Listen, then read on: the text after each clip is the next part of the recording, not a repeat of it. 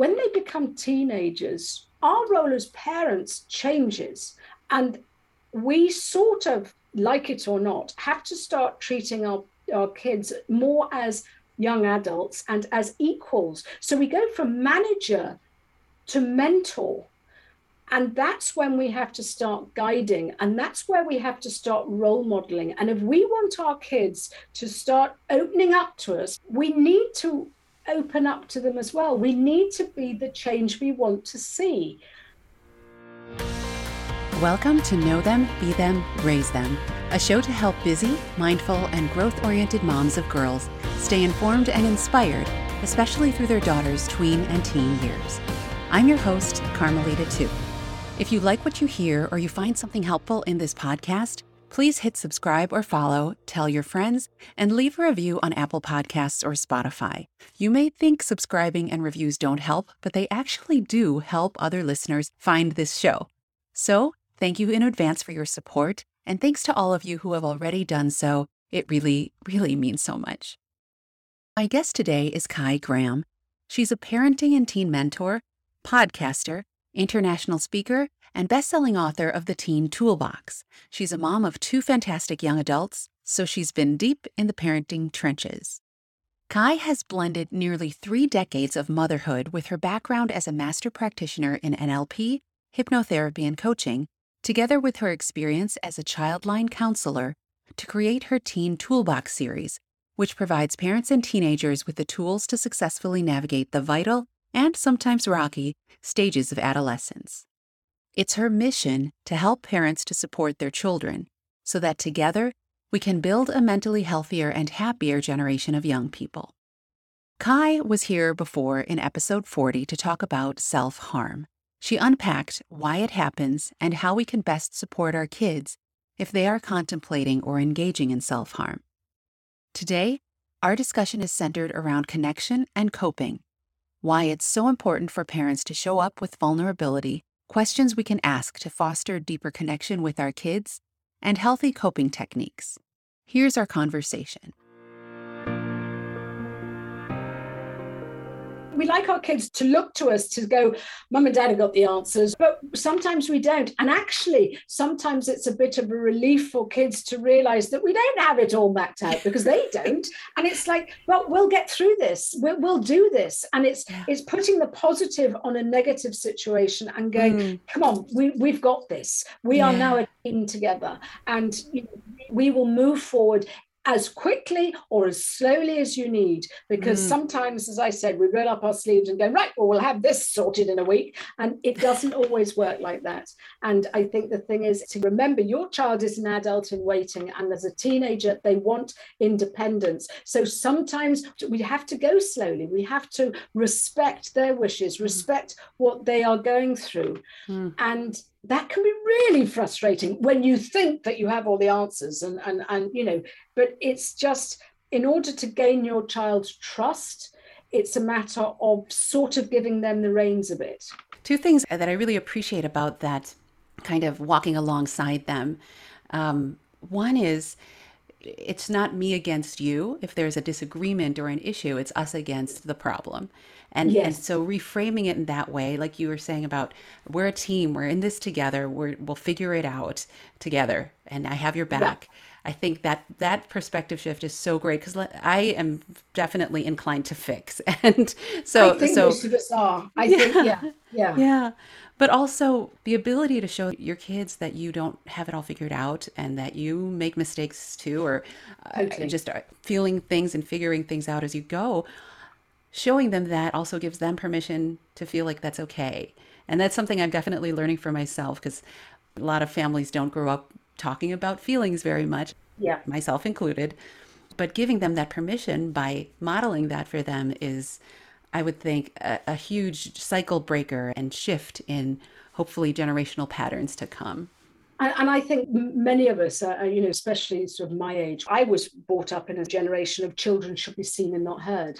And so we as parents, that's how we've been, dare I say it, programmed. And yet suddenly the goalposts have changed and we're doing it all differently, and it just feels uneasy, and we don't know how to talk about feelings, and we don't know how to talk about emotions. And that's okay. When we are vulnerable. It shows our strength and our courage of being able to get it wrong. And I think kids need to see that. Nowadays, they have this rose-tinted social media world where everything's perfect. And actually, it's any sign of failure or not being able to cope is always looked upon negatively. So if we as parents can role model the fact that it's all right if you don't have it all mapped out. It's all right if you fall down. You just need to dust yourself up and take the learnings from it. As parents, when our kids are teenagers, we beat ourselves up. So for flip's sake, I've been doing this for at least 10 years. Surely I should know what I'm doing by now. And actually we don't, because the goalposts keep on changing. And, when they're sort of 5 years old, you're micromanaging them and, making sure the packed lunch is fine and dusting them down when they don't get sort of spelling and all that sort of stuff. And you're sort of managing them, and that's fine. When they become teenagers, you can't manage a teenager. It just doesn't happen. And our role as parents changes. And we sort of, like it or not, have to start treating our kids more as young adults and as equals. So we go from manager to mentor. And that's when we have to start guiding. And that's where we have to start role modeling. And if we want our kids to start opening up to us, we need to open up to them as well. We need to be the change we want to see. So it's quite hard for many parents, but if we leave ourselves vulnerable, if we sort of go, I don't quite know what I'm doing here. I don't mean sort of to tell them about, you're defaulting on your mortgage payments. But what I do mean is, I'm sort of struggling here because this is how I'm feeling. And kids can then sort of see, well, okay, mum or dad or whoever is having a hard time, but they're working through it. They're still laughing and joking. They're still able to put one foot in front of the other. And it's mentoring and showing your kids how to deal with difficult situations, complex emotions.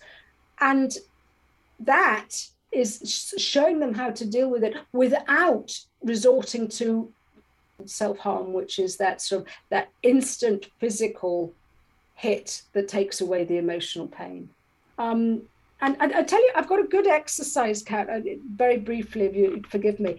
It's trying to find some information how to communicate with your child a little bit better without giving them the Spanish Inquisition. Right. Okay. And this, because teenagers don't want to talk to their parents, Not at all. Right. Why would they? So it's 3 questions that you should probably ask once a day. Too much and it loses its impact. But this is for parents so that they know, I don't quite know what's going on in my child's life, but I think it's okay. The first question is, what's your number? And that's on a scale of 1 to 10, how are you feeling? 1 being very, very dark, suicidal, and 10 being, oh, skipping through the tulips, you don't need to worry about me. And if you hear that once a day, you go, oh, all right, they were a 7 today and they're a 6, that's okay. Or they were a 7 yesterday, but now they're a 3. Hang on a minute, what's going on? So that's your first question. Your second question is, what's your word? And what you're looking for is a describing word for your child to tell you how they're feeling.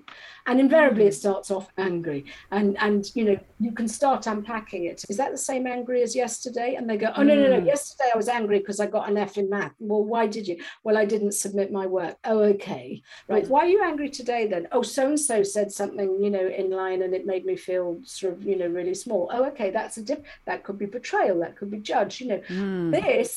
This is a skill that gives your child the emotional intelligence to start working out how they're feeling. This starts giving them labels. Oh, okay, I'm actually not as bad as I thought I was today, or this is actually what's going on. And yeah, I'm right to feel this way. And it helps them to develop an emotional maturity. The third question, and you have to abide by this as a parent, is, do you want to talk? And invariably the answer is no. Oh God, no. I mean, I used this, it's not seriously, again, no way. And then you get that 95% of the time. 5% of the time you might just go, yes. And then you sit back and you go, is now a good time? And your child might sort of go, no, I need to get my head straight, but I'll come back to you. Or they might go, yeah, could we? Then don't sit them across the table and do the Spanish Inquisition. Go for a walk, bake cookies, go for a drive, but something that opens up that dialogue. And it's basically, shoot, Tell me what's going on, what's happening in your life. And it could just be tiny stuff that we still need to hear about, because when we listen to the tiny stuff and they trust us, they'll start telling us about the big stuff. And that opens up the dialogue, and that tells your child, oh, they've got my back, I'm okay. And so that gives them the safety blanket to know that you're there to support them, and it allows you to realize on a sliding scale, they're doing all right, or no, they're struggling a bit and I need to just pay a bit more attention and watch out to what's going on. Those are so helpful. I mean, on so many levels, there's a part of me that loves data, right? And looking at things big picture. So that consistent showing up and questioning and encouraging them to have that self-awareness, and then having that over time, not just once every 6 months or once when you see them looking upset, but even on good days, you know. Precisely. So it's a really wonderful way to get that information. And then I completely relate to when they say, yes, I'd like to talk, and not sitting across from them. I just noticed this about myself as I became an adult, was the most intense conversations I had with my mom tended to be when we were in the car and I didn't have to look at her in the eye. I could stare at something else, you know, so that all resonates and makes so much sense. And it's easy. It feels attainable. It is. And I think the great thing about that is, as you say, this is positive as opposed to, you know, the negative. You know, I am feeling an 8 out of 10 and I'm feeling sort of, you know, hugely relieved. Great, let's talk about that. And no, you're all right, I'm fine. Or other times, and it helps you celebrate your child's wins as well as their struggles. And so that just gives you a little glimpse into what's going on, because let's face it, as parents, we are desperate for information, but the older they get, the less we get. And so at least this is giving them the control to give us as much information as you know they want to, but it's giving us the control that we're probably getting the basic information that we need. So that helps us just regulate what's going on at home. It's best to start this not when the chips are down. It's best to start this when everything's going well, so that, and you will get them when you hit struggles, and when your child hits struggles, you are more briefed with what's going on, and that they are used to sort of communicating with you, and they know that actually we are coming as parents from a place of the best of intentions to support them, rather than to make them feel bad about whatever's going on in their world, because they are still developing, they are still young, they are still learning, and we can hopefully guide them to something. And it might be professional help, or it might just be, you know, they do say a problem shared is a problem halved, and maybe it's just sort of, I don't know what's going on, it's just chaos. And the point is yeah, but sweetheart, didn't you see I had the same sort of rubbish going on a couple of days ago, but we get through this together. And that's just mirroring to your child that actually, I'm afraid life does throw curveballs, but it's all right. It's not the end of the world, and we can deal with them together, which is a lot healthier way of doing that. Yes. On that note, do you have any other suggestions as to coping strategies for teens? The immediate chaos in my head, the best way to deal with that is breathing exercises. And, you know, some people call it belly breath, some call it box breathing. You know, a lot of schools are now teaching this, because breath work is the fastest way to press pause in a chaotic mind. You know, if you ever sort of see, you know, if you've been to an interview or you're, you know, just about to make a phone call, if we just sort of sit down and just stop and just take sort of 5 deep breaths, it helps us ground ourselves better. A lot of kids love music. They sort of find that music is a sort of great outlet for just, you know, sorting out the chaos in their heads.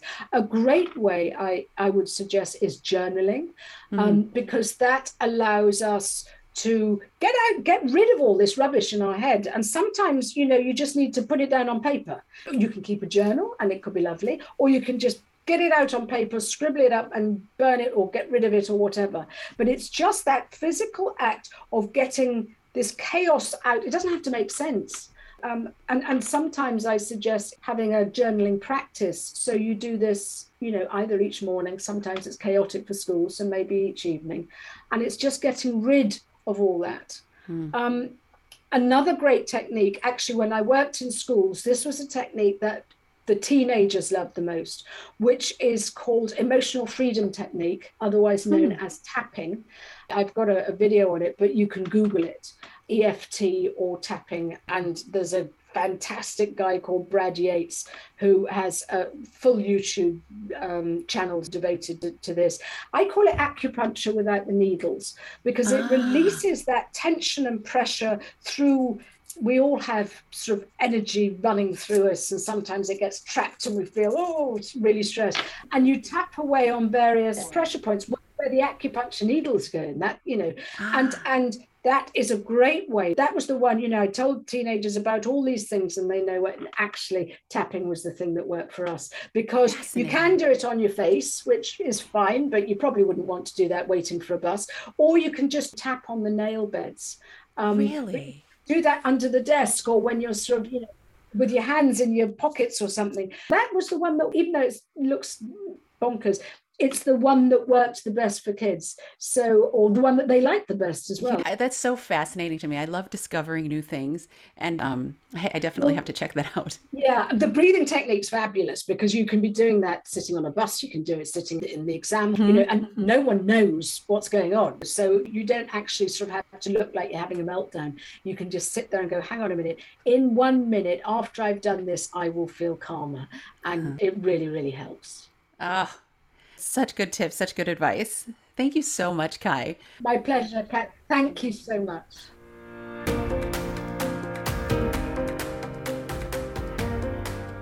I'm so grateful for my time with Kai. She has a reassuring and frank way of encouraging people that left me feeling, I guess, capable, empowered, and kind of excited to try these questions and tools with my daughters. So here are my top takeaways from this episode. Number 1, not only is it okay to be vulnerable with your kids, but it's beneficial for them. For many kids, it's a relief to hear that their parents don't have it figured out. Also, you'll be role modeling to them that it's okay to admit you don't know something, and you can lean into learning together, and you'll show them that you have the strength and courage to be wrong. Number 2, while we were managers when our kids were younger, we're more like mentors in this stage. If we want kids to start opening up to us, we need to open up to them as well. Number 3, tweens and teens are adults in the making. They need to feel some degree of independence and autonomy in the process of managing their emotions and problems. We have to walk alongside them and respect what they're going through and the pace of their healing or growth, which might be frustrating if you have the tendency to want to fix things right away. Number 4, here are Kai's 3 questions that we can ask of our tweens and teens. Number 1, what's your number of how you're feeling from 1 to 10? Number 2, what's your word to describe how you're feeling today? And number 3, do you want to talk? Asking these consistently will increase your child's emotional self-awareness and strengthen their vocabulary for emotions, and it'll give you a bit of insight into their world. Plus, you'll remind them often that you are there for them and have their back. Number 5, to help with coping and managing emotions, encourage your tween or teen to explore breathing exercises, listening to music that helps to ground them, journaling, and EFT or tapping. Kai has provided links to videos she's created on breathing exercises and tapping. Those are in the show notes, so check those out. To learn more about Kai Graham, visit kaigraham.com. That's CAIGRAHAM.com. You can also follow her on Instagram @KaiGraham and find her on Facebook. Her Facebook page is @TheKaiGraham, and her Facebook group is called The Parent and Teen Toolbox. A huge thanks for listening. If you found something helpful or insightful, remember to subscribe or follow, tell a friend, and leave a review on Apple Podcasts and Spotify. I'm honored and humbled to share a portion of your day with you. And here's to strong women. May we know them, may we be them, and may we raise them.